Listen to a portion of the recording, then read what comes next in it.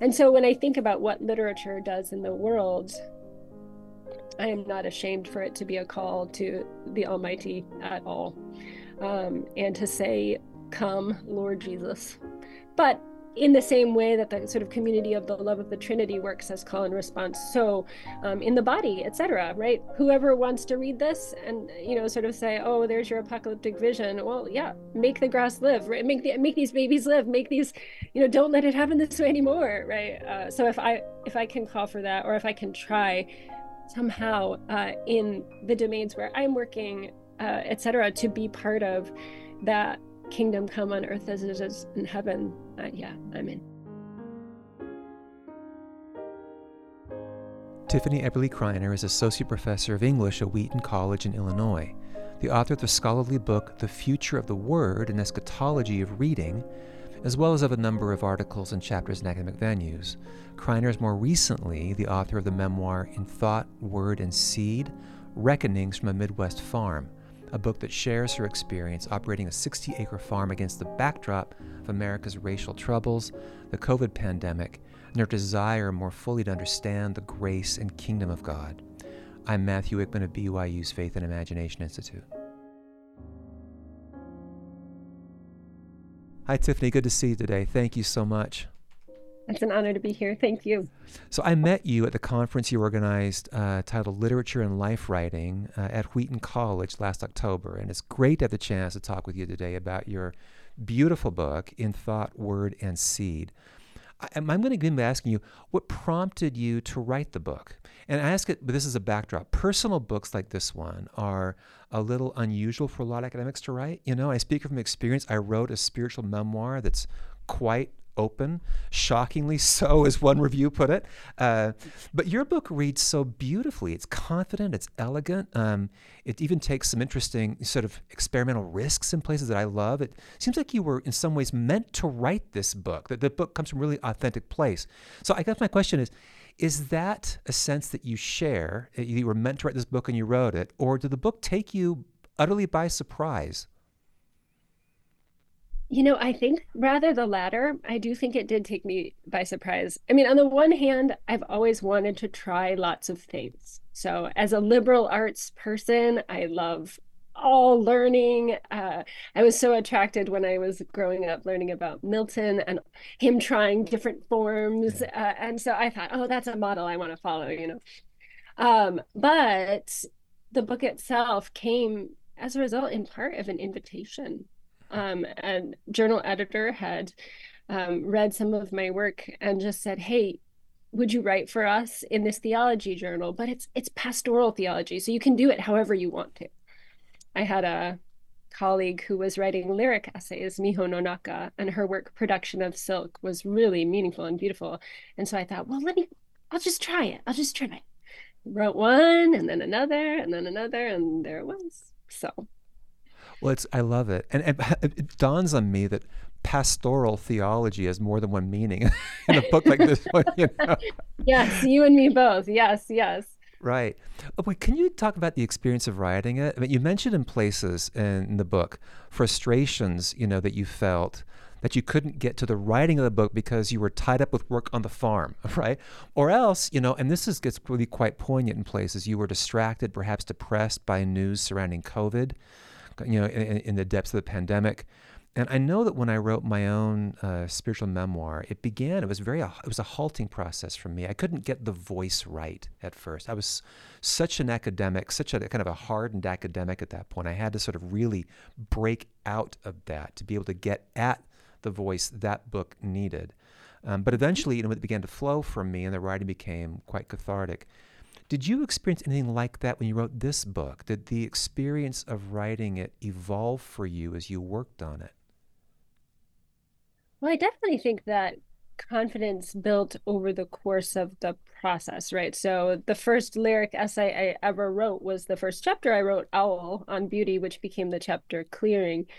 And when I shared it with some colleagues, they were like, "You should do more of this." So I thought, well, okay, I'll give it a go. I wrote another one, and that was harder, right? And again, in some ways, it got harder and harder as time goes on. But also, I knew that I liked it more and more. Mm. So I sort of persevered through the more challenging chapters to write. So the stakes of the owl chapter were medium high. The stakes of wattle were higher. The stakes of grass very high indeed. So, the proceeding through that level of challenge. But I did find at several points that, in the middle of the distraction of the pandemic, when it was incredibly difficult to make any progress at all, that certainly those relationships, readers who are friends, but also the invitations of that editor, even an invitation from another farm to come give a talk, became a chapter. And those became the ways that my friends called out the work that was there. And that felt to me as just as theological as you can imagine, in terms of the way the body of Christ works, the way the production of meaning happens in community, right? So I am grateful for what seems like, in retrospect, a kind of miracle, because I don't know how any of us got anything done Yeah. during the pandemic. My husband had long COVID. We were learning a new way of teaching and being. And then, of course, there's just the regular old farm work, parenting work, all that sort of come in as well. That was not an easy time for anybody. There are been, I think, some positive effects coming out of it in terms of people learning how to live a bit differently and simplify in some ways. But the experience with COVID was not easy on anybody, and such a burden, especially in education. I mean, so many kids suffered, and it wasn't easy for anyway. There's a story. When I was a graduate student at UCLA, one day I went to see a professor, and he pulled a book off his shelf. We were talking about paper and about writing. He wanted to make a point about elegance of writing. He pulled a book off his shelf, opened it up, and he said, "What do you see there in the table of contents?" And I'm kind of looking at it, and I kind of looked back at me. He goes, "Notice all the chapter titles are a single word." So, okay. So I went to your table of contents, okay, and I saw chapters that were titled Field, Chapter 2, Grass, then Chapter 3, Forest, Clearing, Wattle, single word chapters. It brought that story to mind about a kind of elegance of writing. And I'm wondering, what came first for you? Like the chapter titles and the form in which you wanted to write this, kind of the voice, or was it more the substance of things you wanted to say that had to find the right form? That's a great question. I would definitely say that the chapter titles themselves came at the end of the process for the most part. It was a kind of honing in that way, stripping down to, okay, what are the barest, most essential pieces? But the process for the chapters themselves in terms of content came out of largely questions.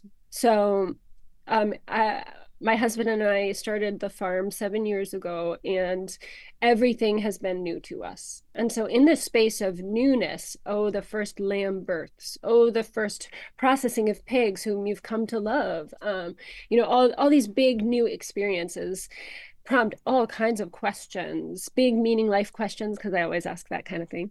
And so when starting to ask and answer those questions, of course, as a literary scholar, as a Christian, I'm going to go to a few places for that, right? I'm going to go to the Word, the Bible, and theology, and I'm going to go to books, to literature, as ways of figuring out some of those answers to questions. And so in terms then, the braided form of the, sort of experimental lyric essay memoirish thing that emerged came out of the question that meets the place that meets the resources that I have to hand to answer it, namely theology and literature. Okay. You it's just a nice job of sort of braiding these things together and weaving in and out of these different kinds of discussions. It can be a discussion about the farm, and suddenly a discussion about theology, and a discussion then about kind of social issues. It's really, I think, very expertly done. Near the end of the first chapter, Field, you kind of have a brief discussion there of Virgil's Georgics at the end of that chapter. And there's a line there that reads this. You say, maybe farming handbooks have always been about more than farming. Farming is as good as any a way to talk about being in the world. That sounds right to me, but I've worked on a ranch just enough to know that it's really hard work, and it can knock out like the best grand visions. And I'm wondering about your experience now, 7 years on that farm. Have you found it true that living on a farm is a way to think about things in the world, or is the labor of farming so intensive that almost consumes the metaphor, farming as a way of thinking of the world, in the weight of the very practical, very day-to-day responsibilities of farm work? I think there probably have been many farmers who've experienced the kind of exhaustion that you're talking about, or the frustration with it, right? I'm thinking about like Nathaniel Hawthorne, for example, right? Oh, or something like that, right? Where it's just like, well, not so much. Thank you. I'd rather just like have this sitting at my desk or bookishness. It may be just a feature of the current moment when, um, the pull of the screen, the endless distractions, distracted from distraction by distraction, um, all of those kind of pile up so much that working and thinking is just two things. And maybe that's, it's somehow actually a clearer place to work from, right? The physical body, and the mind must go together, right? We must be embodied persons. And so I have found it an essential. I remember the day when, COVID had just been declared. We were having a kind of virtual meeting, and I went outside to work on the wattle fence, while the meeting was going on, and everything became peaceful and clear, and I was able to focus, and it was just sort of so good in the middle of all that mess. And so in some ways then the physical labor clarifies or helps me toward thinking. Now that said, though, about the line that you read, maybe it's as good a way as any, to talk about being in the world. I really do think that, maybe it's very Jonathan Edwards of me or something, but like, just pay attention to whatever the thing is you're doing, like the Lord will be there, right? Like, so I don't think there's any kind of privileged space or anything. Like, okay, you're a roller skater, go with that, let's do it, and so I don't think there's anything particular. Okay. I do. I mean, I think I do appreciate that second sentiment about God being in any circumstance potentially, right? It's about discerning where God may be, right? And not so much about necessarily needing to be a farmer, which is, thank you for that, because I know enough about myself to know that I would not be good at the latter. I would not be good.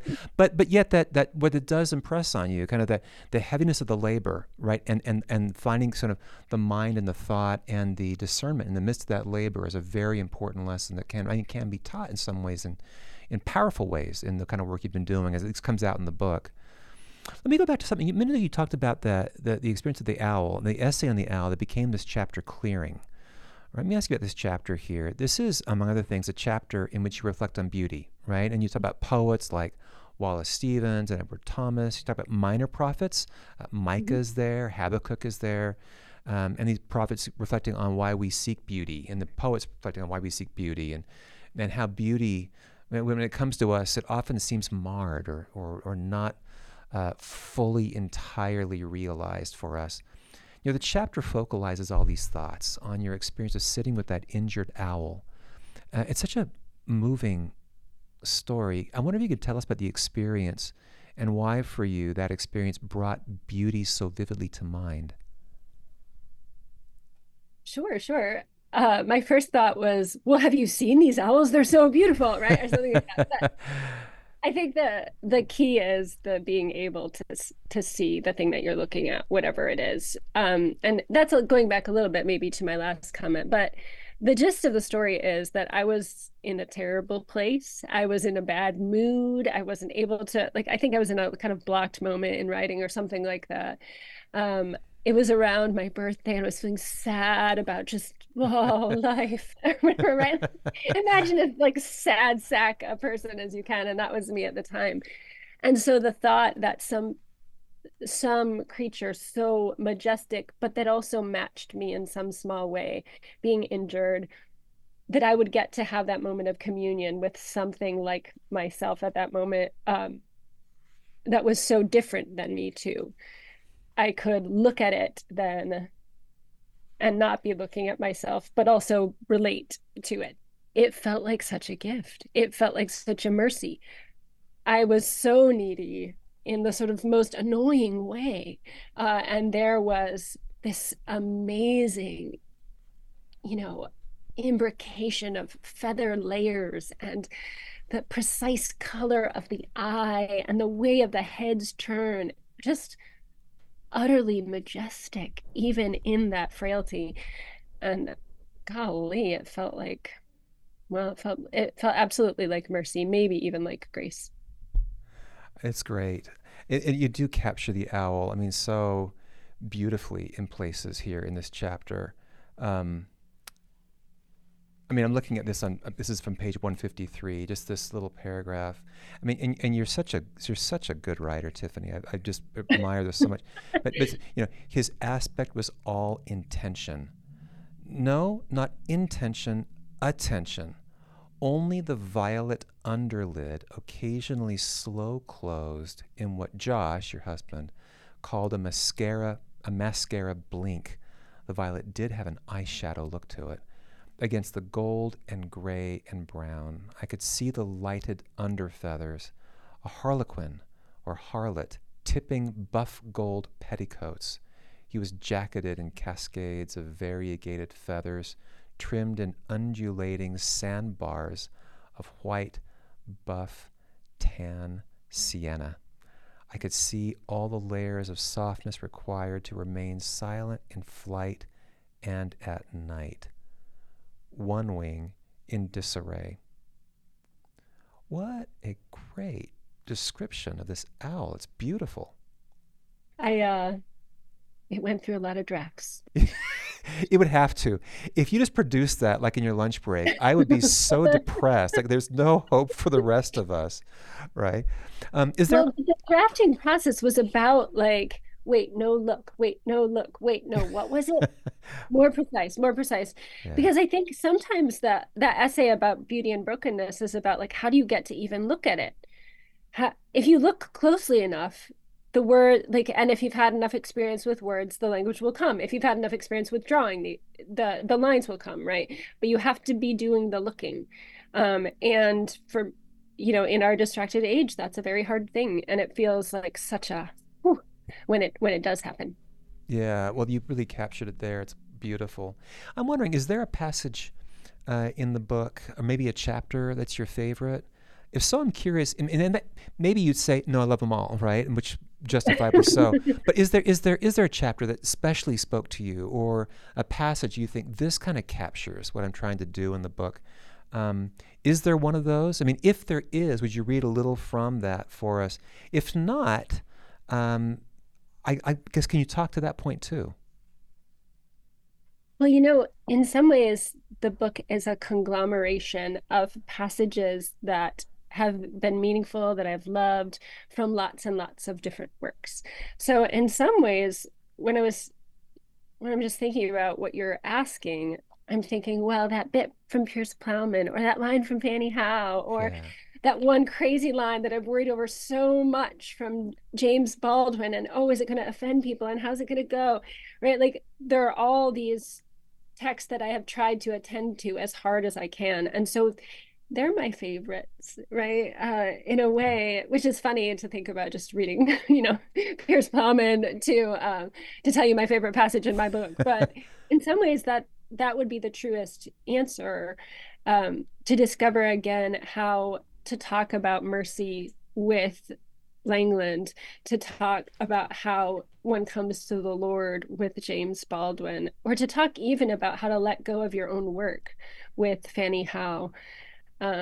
These have all been really meaningful experiences in reading, and appropriate, I think, to a literature teacher who is Yeah. trying to inform. Yeah, it's consistent what you said a minute ago about the owl, about paying attention.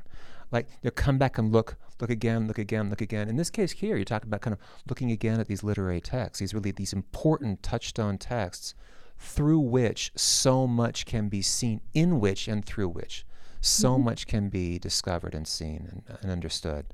That makes sense. Let me ask you about this. It's now about the inscription that you wrote in my copy of the book, right? So when I saw you at the conference a few months ago, the book was hot off the press, right? And I brought a copy to the conference, and I asked you to sign it for me. Sorry, total fanboy stuff. I Right. was so honored. You know, and you inscribed it with that line from Pierce Plowman. You wrote, "His mercy is over all his works. Thank God, Tiffany." Right? Um, Mhm. is that line? I'm curious. Is it a personal credo of yours?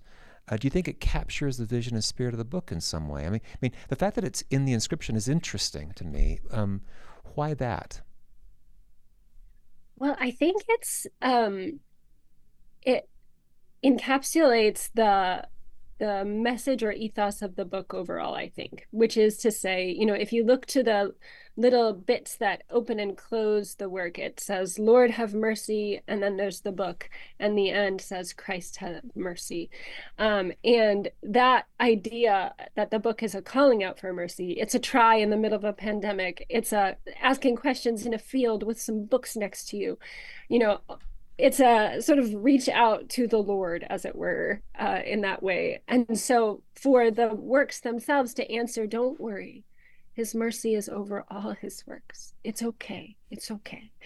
And so in some ways, when I sign that in copies of the book, I would less say it's me forever as it is like this me at this moment or me in this book or this book itself. And it's a good line, right? Like, so, and it's not even mine, so I can say that, right? It's a great line. Yeah, I love it, and it's a really beautiful idea too, to which it speaks.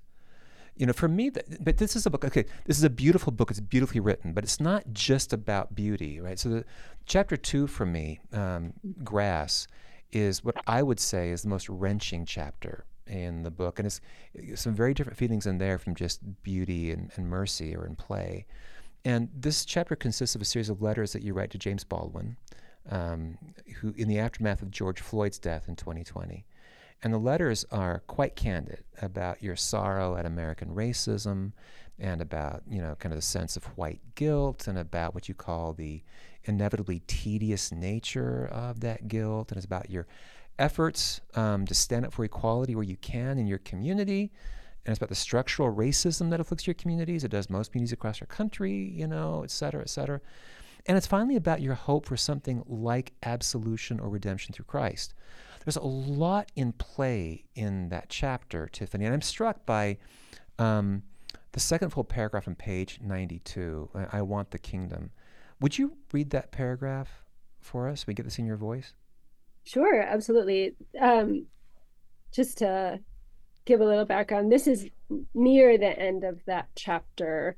So it's where we're finally getting down to brass tacks about this, right? So I've been writing imaginary, or what I'm calling dream letters, to James Baldwin for a while when this comes out. I want the kingdom, James Baldwin, not the keys to it only. I want it on earth as it is in heaven. I want Jesus to loose the bonds of injustice, to undo the thongs of the yoke, to let the oppressed go free, and to break every yoke. I want us to be satisfied in the parched places, to be like watered gardens, to dance. And I want us here to be called the repairer of the breach. I am calling from the hidden 5 in the dark. I found this such a stirring passage in the book, such a great paragraph. And that little section, by the way, in the book ends with just, from across the field, our dog Louise barks back, which I think is a great little line about right there, like in that moment, of stirring, soaring vision.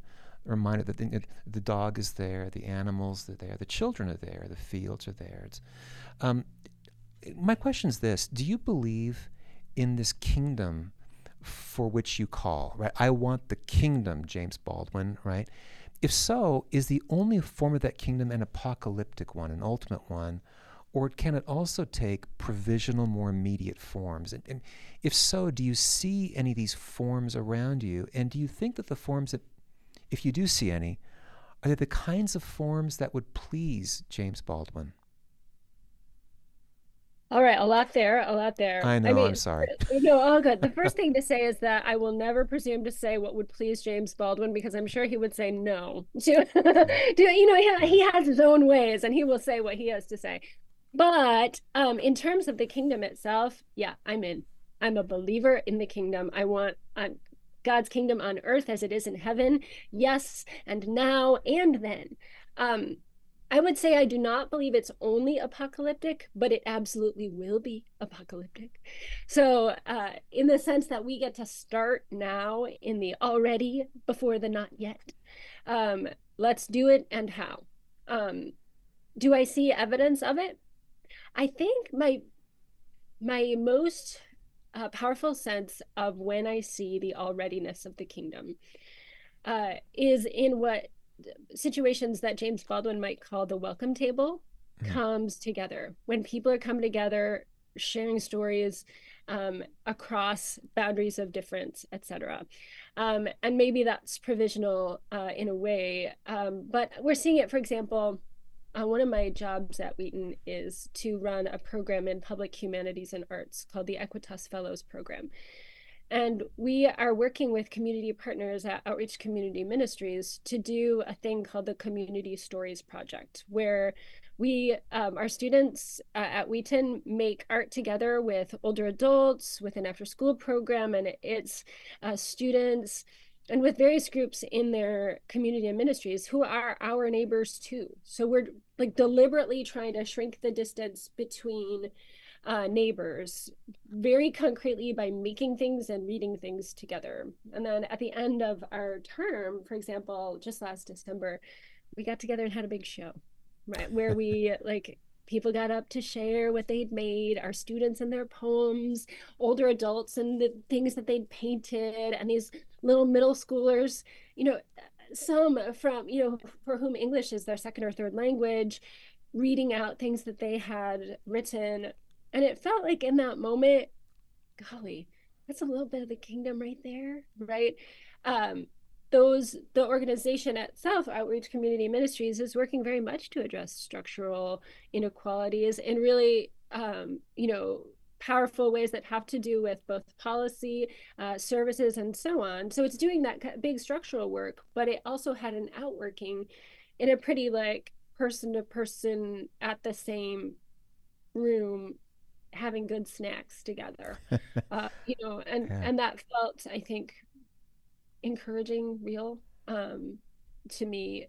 Uh, Again, I will never presume to say whether James Baldwin would approve of such a thing, but I'll use his term for it, welcome table, and say amen to that vision. Yeah, amen on my part. That's what a great project. And I really appreciate that vision, like, and that sense of community coming together in that way, doing meaningful things that can be as massive as looking to sort of rectify structural inequalities, but also as small as sharing snacks and sharing stories, right? Which is so important. That's great. Near the after your paragraph about wanting the kingdom, the chapter briefly discusses an episode from Toni Morrison's novel Song of Solomon, right? And the Mhm. chapter kind of trails off into a vision of your own regarding Christ's coming. It's kind of Morrison and your voice kind of blend in a way that I found really compelling. You get to this point. You write this. You say, "Then comes Christ from among the foreign pines, striding into this field, and he's crowned in oak and linden, his arms pitched wide, bared at the angles of the road." And when he steps into the field, the box on Pilate Dead's ear, this is a character in the Morrison novel, Pilate Dead's ear opens and its books, and the words emerge and fly to him. And from C.C. Miller's throat, a former owner of your property, C.C. Miller's throat, from his open mouth come swarms of bees straight to Christ's dripping fingers, to the flowers of his crown. And Jesus says, "This grass shall live." This is the end of the chapter called Grass. My question here, it's a beautiful passage. I've got a question for you about literature, about novels like Morrison's or Baldwin's or other texts you discuss in your book. I'm wondering about the role that literature plays in this larger vision of kingdom. I doubt that you'd say that literature can actually coax Christ out of heaven, right? But does literature turn us to such thoughts of redemption? And if it does, here's a question that I would hear like in a literature program. Are we sure that's always a good thing? Or as some critics contend, is that potentially false consolation that distracts us from the difficult social and political work that needs to be done? Does literature simply allow us to retreat into fantasy? Important question. I think maybe the key to my particular answer to that one is within the choice of Pilate dead as the carrier or the opener of the books, the sort of apocalyptic books that are in this little vision. When she uses the term mercy in the scene that I'm referring to in Song of Solomon, her grandbaby has just died, and they are at the funeral of uh, of her flesh and blood, Hagar, and she starts calling out and singing back and forth with her daughter, mercy, mercy, mercy in the morning, mercy, mercy, mercy. And she's sort of asking at that moment, like, where is mercy when my baby has just died? Where? And so in that sense, the word mercy, when Pilate, calls out, is a kind of calling out to the Almighty in some ways, but it's also a calling out to, to who has ears to hear. Yeah. So in that way, I think literature is call and response, right? So calling to Christ from heaven, sure. Calling to the people who are reading, where is mercy, right? And of course, mercy is a big theme in that book too. No Mercy Street, or No Mercy Hospital, I mean, the hospital in which Milkman Dead is born, and so on and so forth. So when Morrison writes her character, Pilate, she's forming a character who is herself mercy, asking for mercy in the world and providing it at the same time. So it's not just a fantasy, though she's a fictional character, because she is modeling for us both the refusal to stop asking, right? She is the widow, the persistent widow, right? And also an embodiment, person who's putting her money where her mouth is, again and again, in sometimes funny and wonderful ways in that book. And so when I think about what literature does in the world, I am not ashamed for it to be a call to the Almighty at all. And to say, come, Lord Jesus, for sure. But in the same way that the sort of community of the love of the Trinity works as call and response, so in the body, etc., right? Whoever wants to read this and, sort of say, oh, there's your apocalyptic vision. Well, yeah, make the grass live, right? Make these babies live, make these, don't let it happen this way anymore, right? So if I can call for that, or if I can try somehow in the domains where I'm working, etc., to be part of that kingdom come on earth as it is in heaven, yeah, I'm in. Thank you for that. I that really resonates with me. I concur wholly. We had a great conversation with a poet a few weeks back named Abigail Carroll, and I asked her whether poetry can generate new feelings or not. And she said that for her, poetry evokes things that we remember, evokes things that are latent in us, and it brings them forth in a way. And I think that in a lot of ways, the power of literature is to take things that are latent in us as hopeful, things we believe are true, and it puts flesh on these things, puts depth of feeling to them, creates context for them to make them all more realizable in some way. It calls them forth, right? This grass shall live, but we will live along with. And sometimes the grass will live because we live first and help that grass to grow, right? We assist in these works in the kingdom. And so for me, there's something very important about literature's power to sort of call forth, makes it an essential tool, right, in realizing any larger ideal that we have. Realizing an ideal with only politics and no art is almost inconceivable to me. I don't know how you do that. Yeah, I mean, in some ways, I like calling forth. I think this moment in the book is calling forth, but I also think the metaphor of cultivation is worth thinking about, in the sense that it's a growing thing, and for literature to be a planting, for it to be a reaping, for it to participate in fruitfulness and experience the wonder of fruitfulness, right? Like meanings there that you never meant, et cetera, right? That metaphor has been useful to me too. So I'm going to ask you, with time here for one more question. I mean, and this is one that's kind of about education. It's kind of pivoting here off of your beautiful book onto an education question, right? So you're coming. I'm talking to you from a room here at Brigham Young University, a large religious university. I'm talking to you, and you're in your office at Wheaton College, which is one of the premier Christian colleges in America. And I'm wondering about the state of the humanities, and how you would assess the health of the humanities at your institution, Wheaton College, and how bullish you feel about the future of the humanities in higher education. I guess my questions here are these. As you consider that, whether at Wheaton locally or more broadly, what most concerns you about what you see, and what, if anything, gives you hope? So I think there is a lot of reason for hope. In the work that I do at Wheaton, in the work that I do more broadly in the humanities, the projects are magnificent, exciting, new every morning. There are things to be made with amazing thinkers in community in the love of the Trinity. In my cohort with the Equitas Fellows Program, in my work with my colleagues in the English department, we have so many good ideas, and our students are making so many amazing things. If I had to sort of be concerned about a thing, it would be something like the harvest is plentiful, but the workers are few.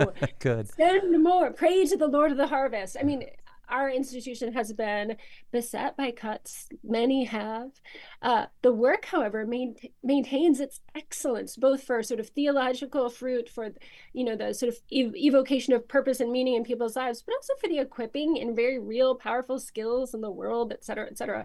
So the work is good. The water is fine. Come on in is kind of how I'm feeling. And frankly, we're seeing lots of students interested. Our applications are doing well, and it's a good time in many ways. But with higher education having fewer students overall to be shared among the institutions that exist, right? We have a lower birth rate, et cetera. Then those challenges do come, and so we find ourselves in need of more laborers for the harvest. So that's the thing that concerns me. Okay. Well, you yourself are a very hardy laborer in this harvest. I've been the beneficiary of your good work in it at the conference that I attended that you hosted and organized, and you do so much good, Tiffany, in the larger world, both for Christian institutions generally, higher education in your field as an English professor, and also as a writer. This book, In Thought, Word, and Seed, is just beautiful. Thank you for your time talking with me. Thank you for your excellent work. I look forward to seeing you again soon. Thank you so much. Thank you for listening to this episode of the Faith and Imagination Podcast. This podcast is sponsored by the Faith and Imagination Institute, the BYU Humanities Center, and the College of Humanities at Brigham Young University, and is produced and edited by Sophia Snyder and Starley Pratt. The music for this podcast is composed by Ethan Wickman and is performed by Nicholas Phillips on Albany Records. If you enjoyed this episode, please leave us a review on your podcast platform. And if you're interested in other episodes, check out our website at humanitiescenter.byu.edu. Thanks again for listening.